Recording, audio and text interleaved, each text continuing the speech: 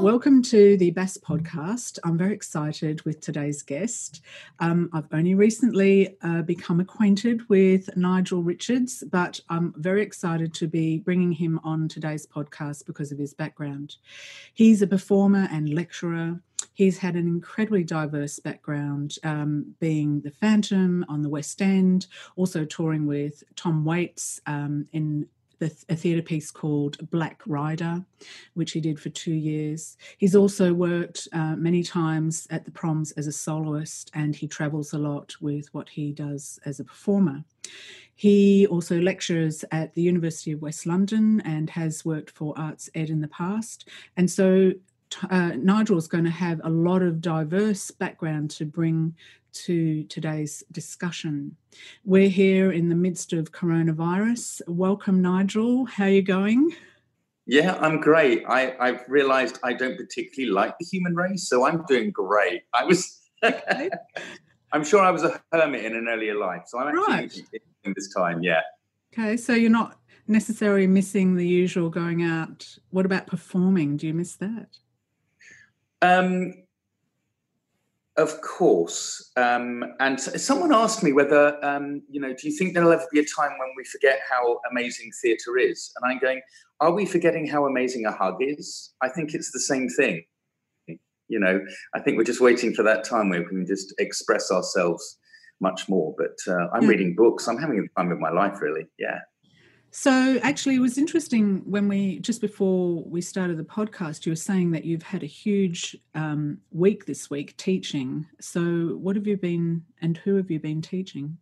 Right. So I've kind of clocked up over 50 hours this week. I've just got off a lecture with the University of Rome and the University of Naples.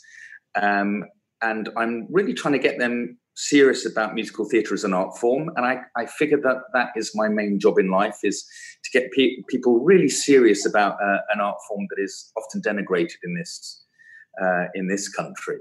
And when you consider that actually the Italians invented tap shoes back in the 4th century BC, with the new they weren't in the habit of creating amphitheatres. They just put on sort of a platform, and people paid more to be on a box, which is why we still have boxes in theatres now. You pay more for being on a box.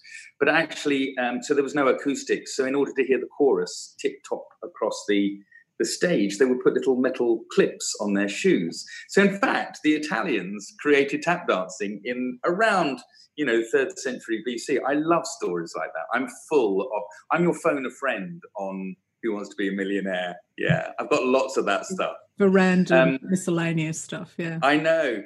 And and also because all my students at the University of West London, of course, don't get a showcase. So I've been spending 2 hours with each of my students, getting their pieces up, filming them so they can be loaded and sent off to casting directors and agents. It's a very weird time for them. Of course, they want to get going. Yeah, of course. So what are you noticing during this lockdown period, like mentally, physically, emotionally? What are you noticing in the students in this kind of uncertain time? What are you focusing on? Well, what has been very clear and a little disturbing for me is when parents aren't supporting students, where they don't have a space in which they can sing, or they're not allowed to sing at home in one case. And that's been astonishing to see in a real eye-opener. We all need enablers in our lives. Mm-hmm. And if your parents aren't there to support you, then, oh my goodness, it's 3 times, 4 times as difficult. And I've got one student who's having to not film anything because her stepfather doesn't like to hear her singing in his house. And it's a terrible thing. And you can see that burden in her and her need. But it's being squashed by someone who doesn't appreciate that she's on a journey. And I often say to my students on the first day, I don't care if you go into this profession or not, but I know that the skills that we teach in theatre make you more empathic, make you listen, make you in the now. And in all this time of mobile phones and stuff, which are great, we're getting less we're getting more away from the now moment and appreciating interaction, real interaction. And so in teaching theatre, I go, you're performing in order that you remind us that we need to be in the now, and that theatre is one of the few art forms that's happening and exchange in the now. And that's what's so extraordinary about it. Mm. So what kind of tips would you give another teacher who's helping a student put their showcase reel together? Look, our job is as an enabler. Any tips? Is there anything with regard to the kind of repertoire or presentation? So for repertoire, just know that you don't have a supportive room that is going to support you on those big notes where, you get them sometimes, but in a really great room, one of those. So really pick the golden area of your voice and don't expect the room to help you. Also, if you don't have sophisticated recording equipment, don't do something that really blows away your speakers. You don't want to be giving that top note and then blowing out, a top G for a baritone, or an A flat. You don't want to be doing that while you're filming on the phone. Yes, and also do things where you can actually use this screen as a kind of, if there's a song that you could use as a blog, if you're doing a cabaret song and you're trying to educate the audience, like Mr. Cellophane, you can then do it as a sort of blog of a lonely person singing to, on the internet. So you can actually focus your energies in and make it camera specific rather than performance specific. Yeah. No light behind you, otherwise your face gets blanked. What else? No, I think that's it. I think, yeah. So actually, I had a very interesting question just recently from another teacher saying that she had a student who was currently putting together her audition videos for a performance school. I think she wants to, I'm pretty sure she wants to go into musical theatre. And the teacher doesn't think that she's A, choosing the right repertoire, and B, technically up to it. And she wasn't sure how to advise the student without totally pulling her apart. So I was curious to know, what are schools looking for, and what can a teacher advise a student if they don't feel like they're actually really up for the, what the student thinks that they're trying to achieve, if they're not really ready yet? Maybe, we see so many students coming in and auditioning. We don't remember them from year to year. So even if you did a bad audition the previous year, we won't remember that. We'll be in the now with you going, who are you now? So maybe it's not so bad that they do the audition process and not get in. Right. Because actually that's part of the glorious, success and failures. So I would say support them. Say, I'm very interested in how you get on. Do ask for feedback, because many of the drama schools do. And maybe it's just part of their learning process is to actually do the audition. And if they're not ready, then they'll learn their first great lesson, which is be prepared. I would encourage them to audition. Okay, well, that's great. I shall pass that message on. Okay. So I'm curious to know, I know that your title is Head of Acting Through Song. And yes. I've actually didn't realise that there was such a position. And I think it's amazing. I think I created it, so don't worry. You? Oh, that sounds great. So can you explain your philosophy in this particular area? Okay. So we're naturally doing a thing that we don't normally do unless we're an extremis, which is to sing and to tell stories through song.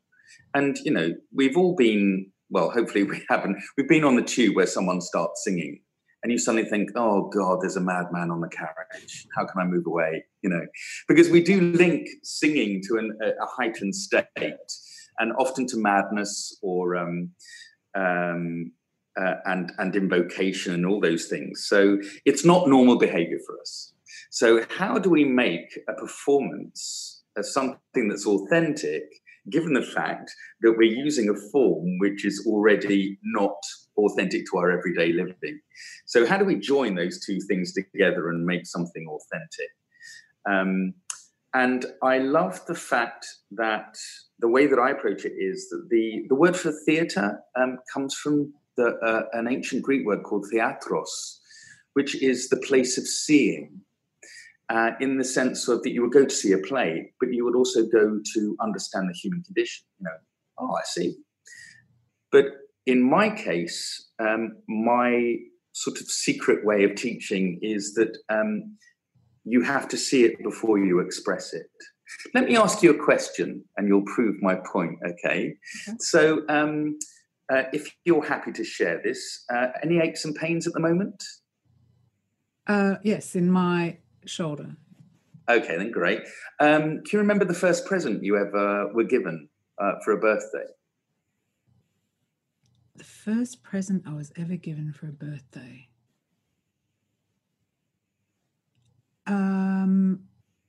No, I can't.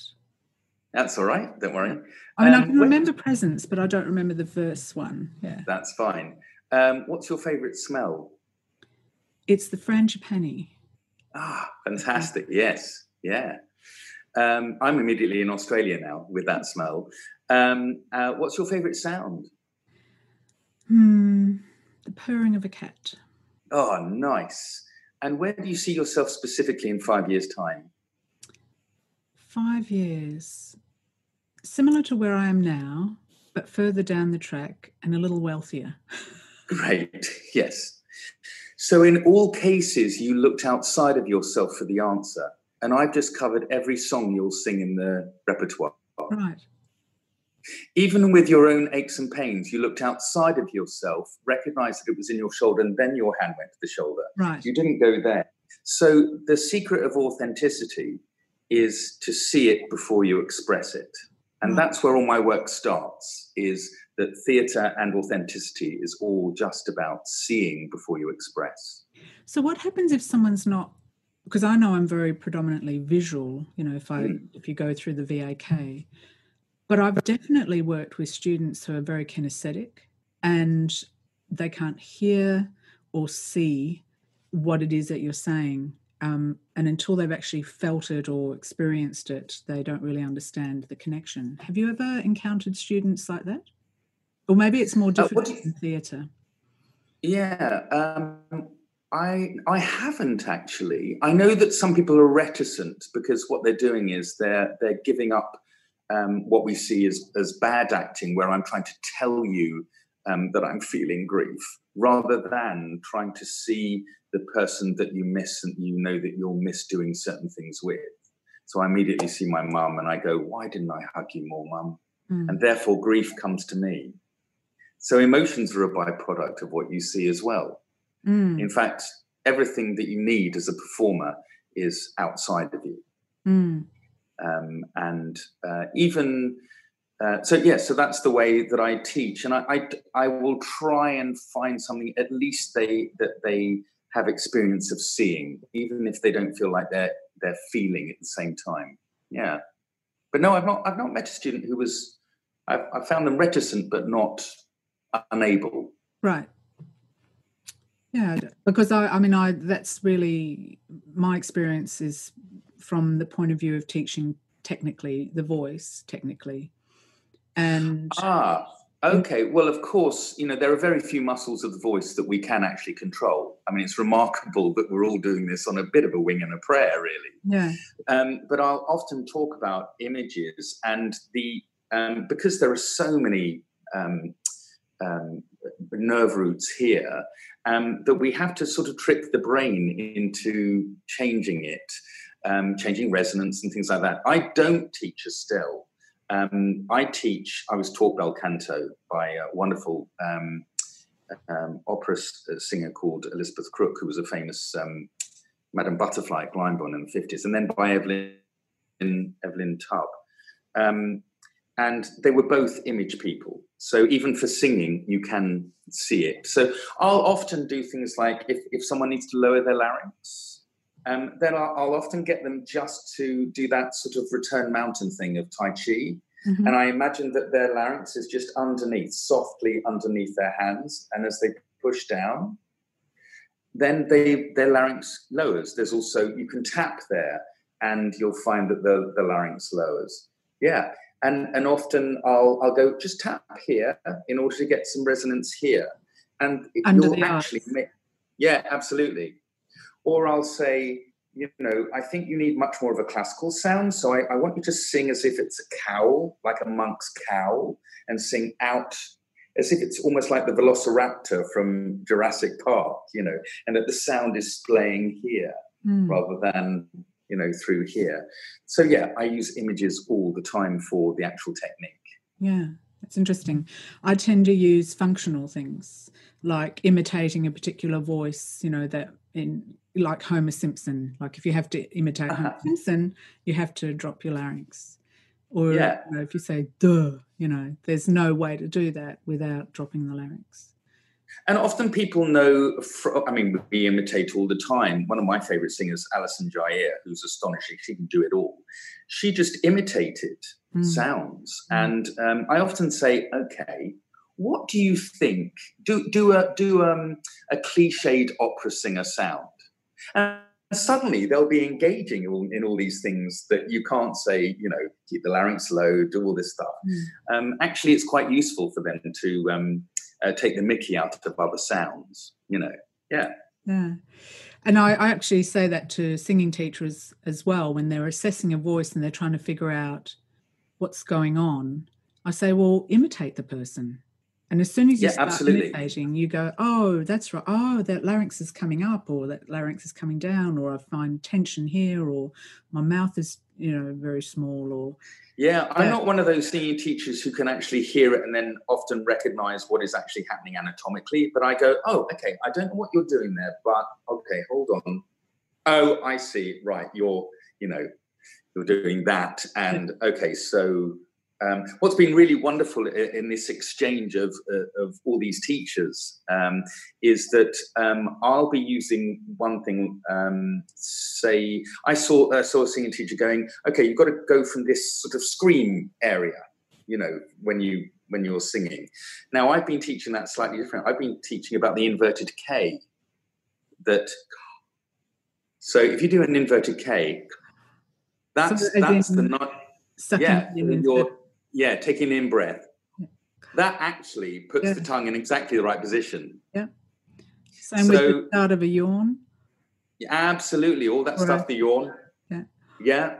So that tends to overextend for me. Does it? Okay. Yeah. So, and that's what I found with the scream is that you tend to be creating too much tension. But the inverted K works for me because it's just gentleness.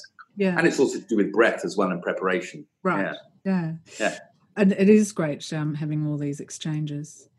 So what have your challenges been? Had you been teaching online before lockdown, or is this... Not at all. Right. So what have been the challenges for you, and what's maybe surprisingly worked well? What is wonderful is that now I can't depend on my ear because of Zoom and all the other things. They're not quite up to really hearing what is going on. So I have to call into the student more and go, does this feel safe? Where are you feeling that? It's much more of a dialogue for them to say how they're feeling to me rather than me making an assumption. So I think and I'm going to take that into when we're physically in the room together again, because now I've got into the habit of going, do you feel anything? And when they don't, I go, that's exactly what you should be feeling. Nothing at all. Mm-hmm. Yeah. So that's been good. It's frustrating. I can't play piano at the same time because of the delay. Yeah. So they're having to use backing tracks, or I'm having to send them the music in tracks.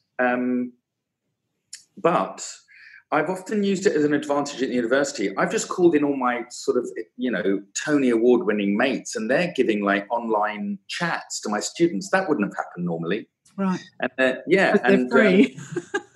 And they're free. Yeah, absolutely. I mean, in the sense of like they're not busy or not working. No, absolutely, absolutely. And I'm really happy to send a composer, you know, £100, because, you know, these people are feeling it as much as we are. Yeah. You know, so yeah. So I want to delve a little bit into working. I'm always interested in sort of the mental, physical, and vocal health of a performer in the work situation. That's sort of coming from my performing arts medicine background. So I'm curious to know, what were the challenges for you vocally, physically, and mentally in the Phantom role? I was your bog standard baritone, like Mozartian baritone up to an F, and Phantom goes up to an A. Right. And it's ridiculous. It has like 28 top A flats and then 1 A natural on the word and. Of course, that really important word, and you're suspended over the stage in a harness, expected to sing a top A. And I had a wonderful singing teacher, sadly no longer with us, and he actually taught me how to create space for all the G's and A flats. Because I previously played stuff like Leporello and Figaro and all that stuff, and they don't require anywhere near going up that. It's sort of in the 70s where we started with the rock musical that we started to shift voices up. So that was incredibly demanding. I have to say it wasn't as bad as playing Quasimodo, because, of course, the whole body is hunched over. And I remember coming back, I toured China and Korea, and we opened in Paris. And I came back, and I have a wonderful masseur who was the masseur on Warhorse. And I walked in, and he just looked at me and went, "Nige, what have you been doing?" And I went down on the bed, and he was like, "Okay, how many sessions can you afford?" And I was like, "Oh, okay, it's that bad." All I had to do was just keep this free. But by that time, I was overcompensating. Yeah, just keep that long and free and create that space. And then as an actor, I had to keep on compromising what I wanted to do physically with keeping this open. And that ends on a top A flat. And you've just climbed the wall. Literally, you've climbed the back of the set, and then you sing "Ah, My Esmeralda" on a top A flat. I mean, it was crazy. What the demands for musical theatre now, it's both dangerous and dangerous vocally as well. Yeah, that's definitely something that I'm very aware of. I'm not sure, because I don't come from the musical theatre background, so it's a bit harder for me to kind of get into that arena, but it's definitely an area I'd love to work in a bit more, to just raise awareness, and also to make the actors aware of what's reasonable, not reasonable for their body in the long term, and so they can at least open up discussions with the director and the choreographer and the people who design the sets and the different props, etc. Because I know, for instance, when Wicked first started in New York, what's the name of the role of the girl who's in the wheelchair? Rosa, isn't it? Yeah, Rose. Yeah. And the girl who first played her ended up with the most horrendous back issues, because they had built the wheelchair for aesthetic purposes rather than for ergonomic. And so she was working this wheelchair, which was totally ergonomically incorrect. Yeah. And had all sorts of bits and pieces on it that prevented her from moving her body correctly. And she's, of course, on a raked stage. And as a result of she ended up having to go to an orthopedic surgeon in the end, a back doctor, and he basically came into the theatre and then just spoke with the people who designed the wheelchair and just said, "You need to change this, this, and this, because this is dangerous. You know, this young girl has now got a very long-term issue because of this wheelchair that she's had to wheel around, 8 times a week over however long." And Well, you when were I was talking in about Warhorse, actually. That was yeah, another one which caused a lot of injury because of the way they built the horse. And nobody thought about the fact that people are in that position with, I think that it's the movement, the mechanics of moving the legs that ended up causing a lot of injuries as well. All of us in Martin Guerre, which was the third musical written by the people who wrote Les Miserables and Miss Saigon, when I was in the West End with that, we all had shin splints because we were doing this massive clog dance and striking the set. That we all got shin splints. In Phantom, the one moment I would really have to like, because I don't like fun fairs, and don't get me on one of those, it's not in me. Yeah, roller coasters.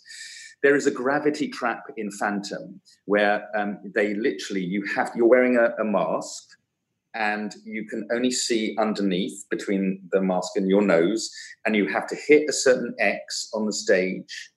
And you nod to the stage management that, although the audience thinks that you're nodding to Christine, you nod to the stage manager to go, you believe you're on the X, and they literally release the struts of the stage underneath underneath this sort of, seems like a postage stamp.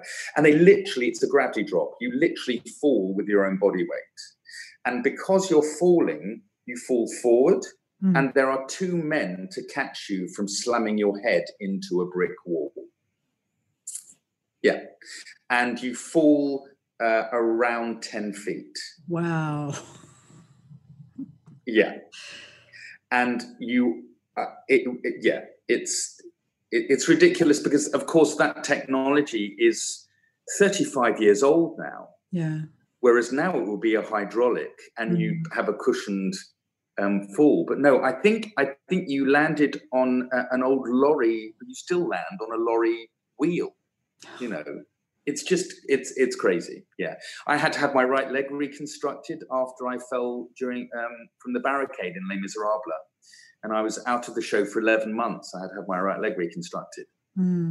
So, out of interest, yeah, did you get still paid while you were out? I did. They paid me for the full 11 months, and that's the first time I went to live with Native American Indians. To try and, because someone offered me some Reiki, and she was at that point living with Native American Indians in Oregon. So that was the first time I went there. And then I got really fascinated by their singing tradition. So I kept on going back. So how's that informed you as a singer? Well, this is all going to get into a bit of a hokey territory now, isn't it, really? Because they believed that that their singing tradition was that you sang through your ancestors, that there was a primeval song, an everlasting song that came through you as in the now, but you're part of a huge channel of singers and the same a song line. Like in Aboriginal, it's coming through you. But what I really loved about it was that there was no sense of ego with the singing. Yeah. It was coming through you, but wasn't from you specifically because, and there was no sense of talent. There was no sense of, you had a special gift. It was all about the service of the singing. And that's most informed me is, and I found this with students who are only singing because of that. And I've said, if you're doing that, what happens when you don't work for 2 years?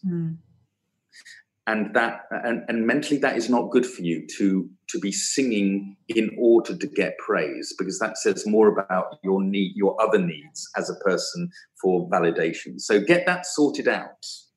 Because you don't sing for yourself, you sing for others. And I often say to my students, you know what? You're wonderfully talented, but you're not gifted. Because really gifted people give their gift away. There have been many performances I've seen where I go, well, that's an extraordinary voice, but it doesn't move me at all, because what you've done is you've alienated me by saying, you have this voice, you don't. let me show you how wonderful my voice is. It's not about that. It's about showing human frailty, not showing human perfection. Yeah. So did it do anything to your voice coming from that point of view? Certainly there are still things that I keep, like there's a thing called embracing the sun, which is that Native American Indians believe that the solar plexus, which is where we get it from, is actually is on a pole or a line of light coming straight from the source of all creation. And so often I'm trying to get singers to open out this space as a heart area, but also I just give them, I say in Native American Indian culture, you need to be embracing the sun, you need to open up here in order that the song starts to move this area here. I'll often get people to stroke here if they're doing a song which is about love or failure or something that they feel they're not reaching. I'll get them to just stroke themselves because it seems to really get this alight. So in the middle of the chest area. Yeah, absolutely. I find it works really well, and it works for lowering in the larynx as well. So, but what about your voice? How did that impact your voice going through this experience? I think that, yes, as I say, I think that the greatest gift it gave me was that it's not about me. Right. It gave me it moved me into a state of wanting to change others, not to show off my own abilities. So it was a shift in ego completely about being part of a great tradition and me being a vessel for it rather than me being chosen to have, whatever I have. It's something else that I talk to my students about is, on the first day is the difference between being an amateur and being a professional is that the amateur will see, it has nothing to do with money, because I've seen some amazing performances by amateurs. And I've seen some terrible performances by people who shouldn't, frankly, be paid. And I say, so it has nothing to do with money. What it has to do with is authenticity. It's the amateur seeks to please the audience or please grandma in the back row, but the professional seeks to tell the truth. Right. And that came from that time as well. Yeah. So tell us a little bit more about acting through song. What are some tips that singing teachers could use when they're working with their student on repertoire? Okay, so here's the science bit, as Jennifer Aniston would say in her shampoo advert, about how we perceive the world. So we have to mirror that because that's what happens in our real world. So there's two things happening when we, I'm telling you, and you know all about this stuff, but there's this idea that there's the receiving brain and the experiencing brain. So I'm looking at you on this phone, and then I'm processing it. So that's the now, is you and me. And then I'm processing it as, I know you to be kind. I like it when you smile. I have this history with you. We met that way. I associate colors with you and textures and all that stuff because we cluster our relationships. So, for Christmas, it's a Christmas tree, the snoring of my uncle, turkey, and the sound of music. Do you know what I mean? So we cluster memory, right? So I've got you clustered in a time of lockdown because I met you during lockdown with Stephen, who created this format of our teachers. And so we've made associations. And so I'm seeing you, and then I have a relationship with it. So I go from now to what is and it's a defense mechanism. It's, a monkey needed to see a snake and know that they were in trouble in order they could run away. So they remembered that their relationship with red snakes is bad, but their relationship with green snakes is good because they can probably eat them or something, So it's a defense mechanism. So what we need to do with our singers is to remind them, what are you seeing before you express it? And what is your relationship to it? So what am I seeing now, and how do I feel about it? And emotion will come. The worst thing that singers do is force emotion. And I have this rather wonderful book, actually, because I've been teaching this morning. And it was a guide to actors on how to play emotion in 1900. And it's really quite extraordinary how actors were being taught to emote. I think my favorite one is, let's see. I mean, they're all wonderful, with cartoons by Gerald Scarfe, so they're even more extreme than they would be. Here's Joy. So Joy is described in 1900 as the voice rises and falls at random, smiling face with occasional exuberant clapping of hands, restlessness and rocking of the whole frame, as if impatient to be freedom with this pent-up feeling. So you can't play emotion. Emotion is a byproduct of what you see. Right. So you laughed halfway through that. I received that, and I felt better because I'd got a wonderful response from you. Yeah. So emotion is a byproduct of what you see, not something that you can play. And often I find with singers, they want to feel. I know they want to feel, but they'll only feel truthfully if it's a response from something that they've seen. So that would be my big thing. Stance is incredibly important when you're singing.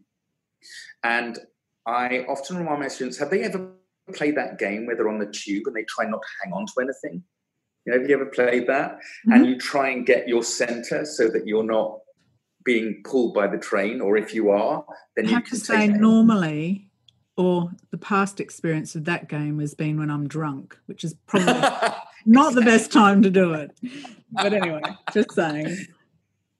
So I think you need to be in the same position to sing, because the song will give you impulse and you'll need to act on it and take that impulse in your movement. But if you don't have a wide enough stance, you can't fulfill the impulse of where you need to move for the song.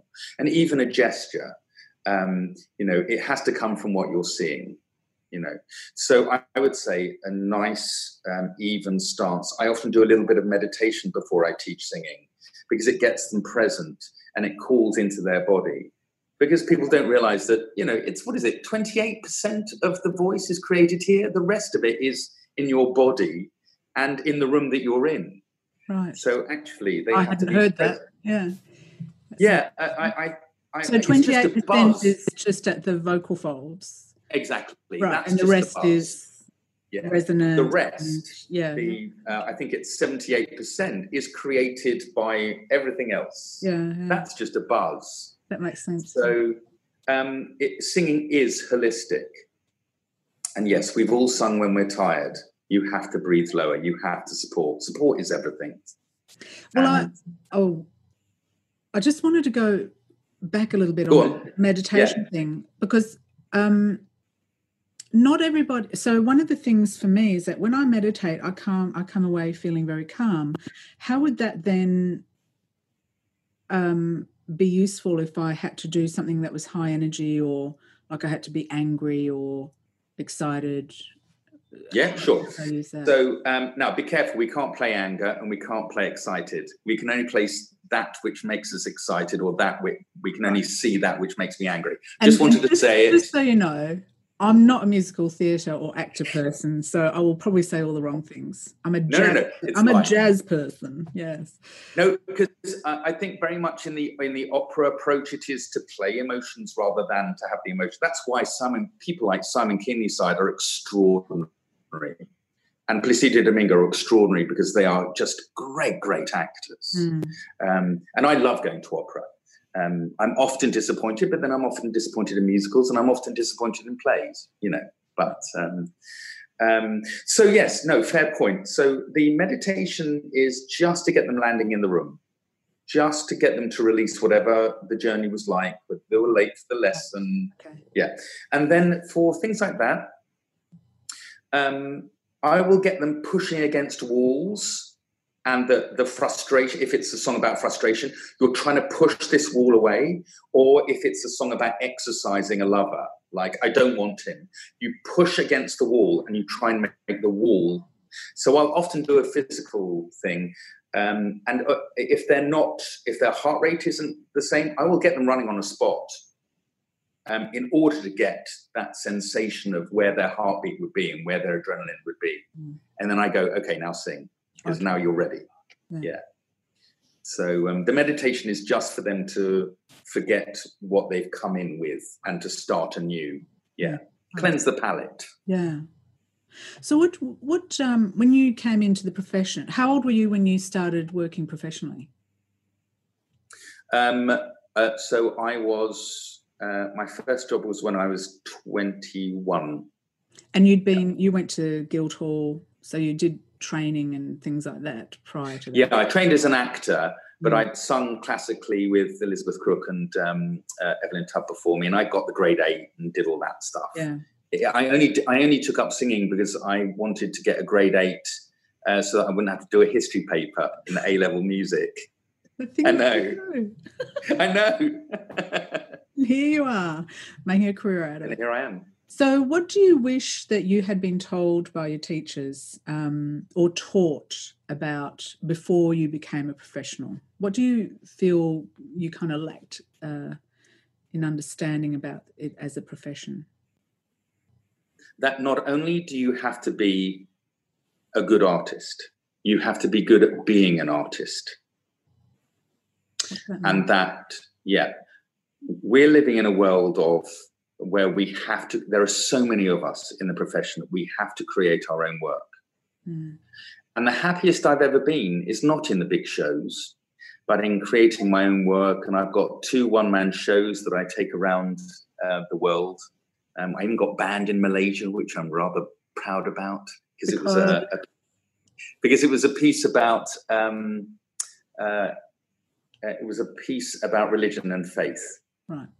And of course, Malaysia is a melting pot of lots of different faiths. And so create your own work is one thing. And look after your own journey.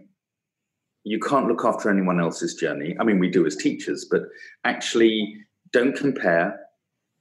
It's a redundant exercise comparing yourself to other people in your year who are maybe more famous. You know, all my year at Guildhall are like so famous now. It's crazy, you know. And I'm always the person in the first day of rehearsals. I'm the only person I've never heard of normally on the first day of rehearsals, you know. So stop comparing yourself. Just look after your own journey and what is the greatest self you can be and what's the greatest service you can be. That's your only concern. Not whether so-and-so is now being nominated for an Oscar or, you know, So it's hard. Yeah, I was going to say, how does someone learn that? Especially when you're young and you've got all those kind of hormones searing around you and your brain hasn't quite formed, and, you know, it's a bit hard to try and get a young person into that place, don't you think? It is. And then I tell them that, you know, there was a girl who left my year at drama school. She went straight into a big drama. It was the time of Dolly the Sheep. So there was this huge drama about, it was called The Cloning of Joanna May. It was about the cloning of a woman, because cloning was the big thing. And Laura in my year got that, playing opposite Brian Cox and Patricia Hodge, playing the lead in a TV series. And and we all thought, well, that's her done. And she didn't work afterwards. She actually left the profession. She went, I don't want to be in it. I've suddenly realized, you know, with all the fame and all those trappings and things. I love what Gandhi says about fame. Fame is the advantage of being known by those people who don't really know you. I love that. Yeah, that's fame should not be the fame and the applause. They're not why we do this. We do this to hopefully prop up joy in bad times. Yeah. Meryl Streep says the reason why she did Mamma Mia was that, you know, sometimes joy needs a little help in the world, you know. Yeah. So I know you've travelled a bit with work. What have you noticed with your voice? Does it travel well? Or there things No. you have to do? Yeah. So what's your... No, because we all love the free wine on a flight, don't we? So I it's not the altitude. No, it's the attitude. Yeah. And it's really hard. And also, I immediately fall asleep when I'm traveling. If I'm on a train, if I'm in a car, if I'm on a plane, I immediately fall asleep. And of course, the larynx drops to my waist when I fall asleep. So water everywhere. And and this also leads on to like habits that I hate. The singer who needs water every 5 minutes, it's not going to get to your vocal cords for another 3 hours. It's going to go to your major organs first. And our larynx wasn't even originally built to sing; it was built to swallow. And so it's going to be the last one to receive the water that you're now drinking and hoping that'll do any good. So yeah, great clear stuff, but how much water do you need, really? Proper warm-ups. Mm-hmm. I know I feel like a teacher saying that, but a warm-up and a warm down. If you've been singing up there in the gods, A flats, you can't suddenly expect to go out into a cold winter's night having done a performance of Phantom and that with a high larynx. It just doesn't. And so what are your favourite warm downs then? Oh, is the disappointed chihuahua. What I call it, this disappointed. Please demonstrate. No. So this is the. I call it the disappointed chihuahua. Love it. Yeah.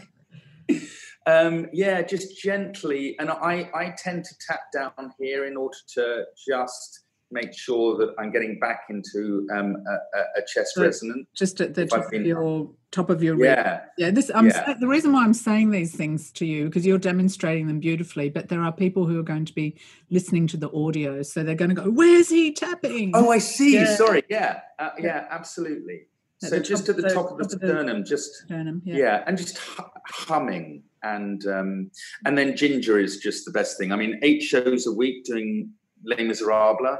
Ginger tea gets me through a 2-day show. Also, it's really good for phlegm. So when you're tired, you tend to create more phlegm. Ginger tea, the best thing. Just really get a wad of ginger in your dressing room. Cut it up into big chunks, and then just pour some hot water over it. Let it cool off a bit, and then phlegm is not a problem. I think that ginger's an anti-inflammatory as well.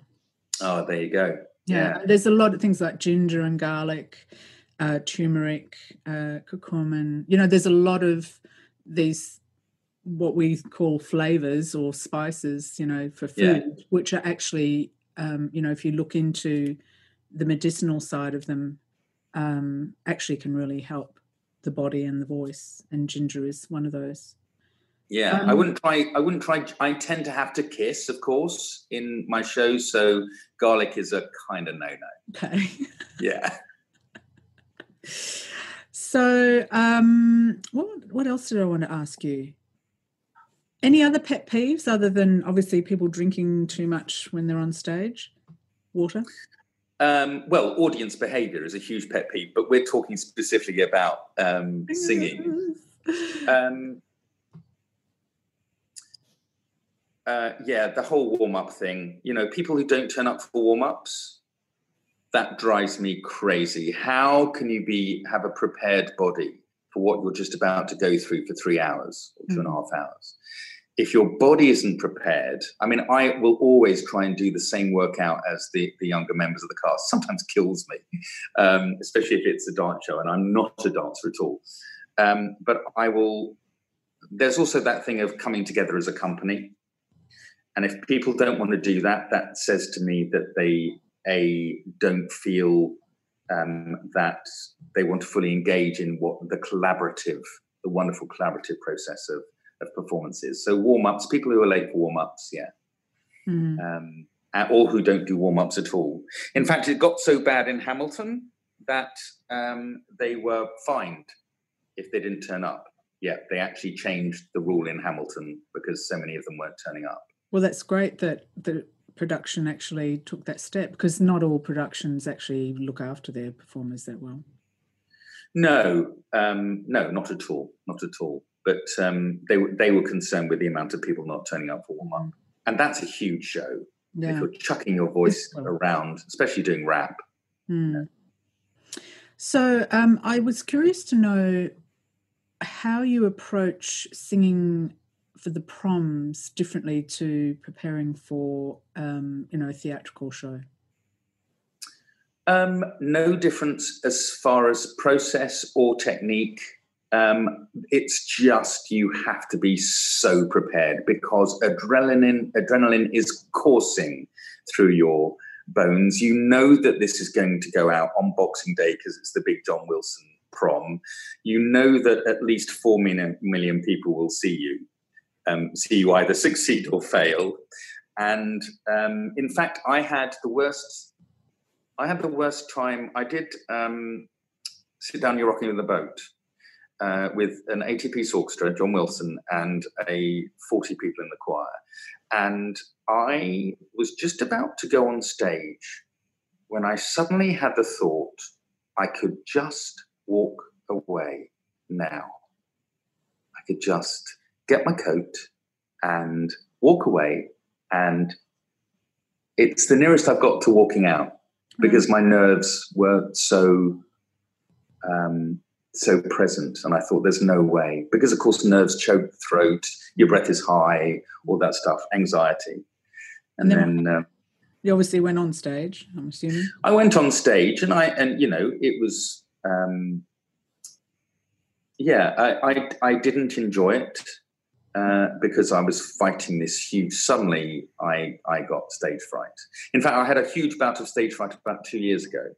I was working with Alan Ayckbourn, the playwright, and I couldn't remember his lines because he was directing, and I'd done a speech of his to get into drama school when I was 19.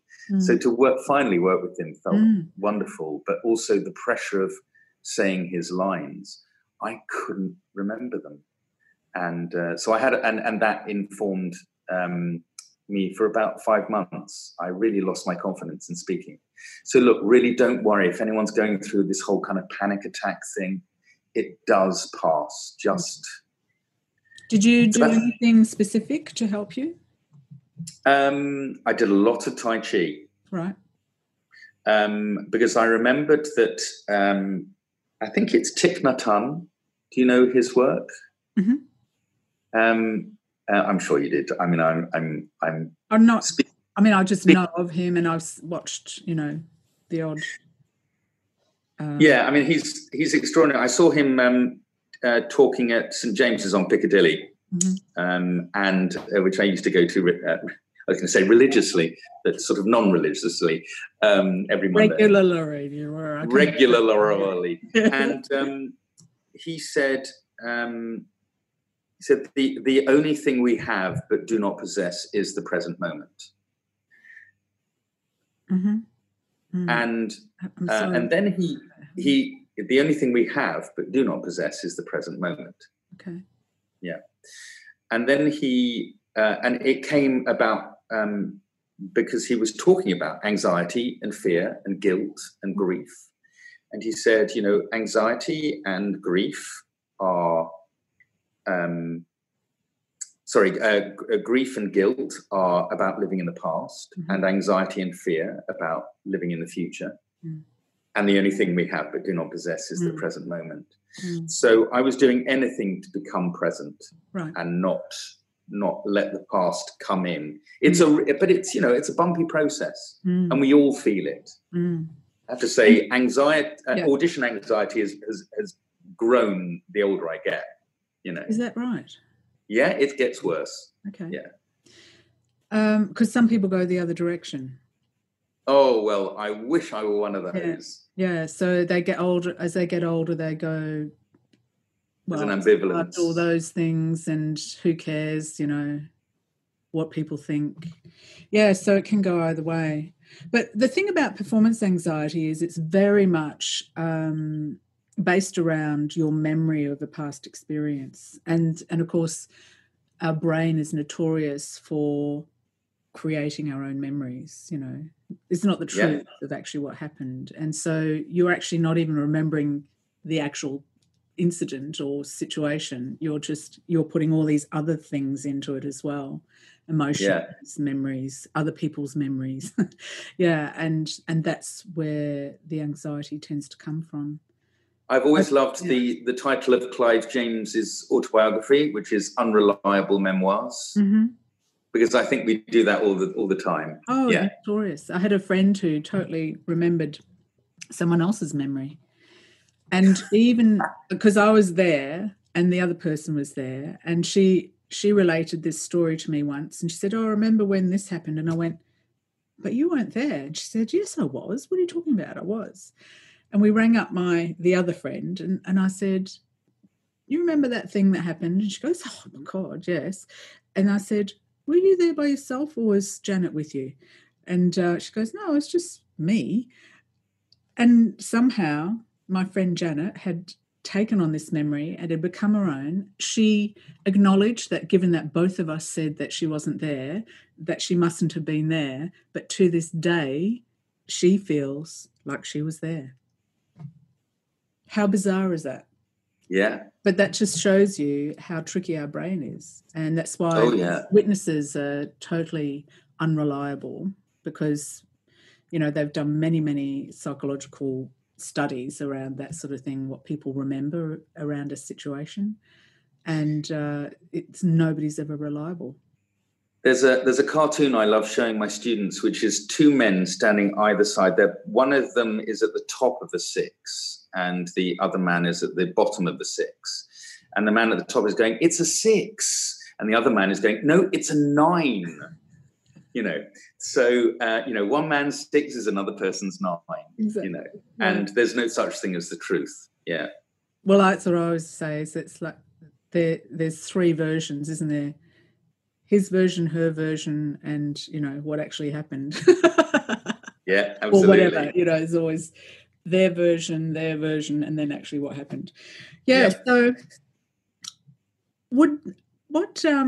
I think we're going to, I want to, talk to you for hours, but we need to be cognizant of the fact that other people probably don't want to be listening for hours and hours of waffle.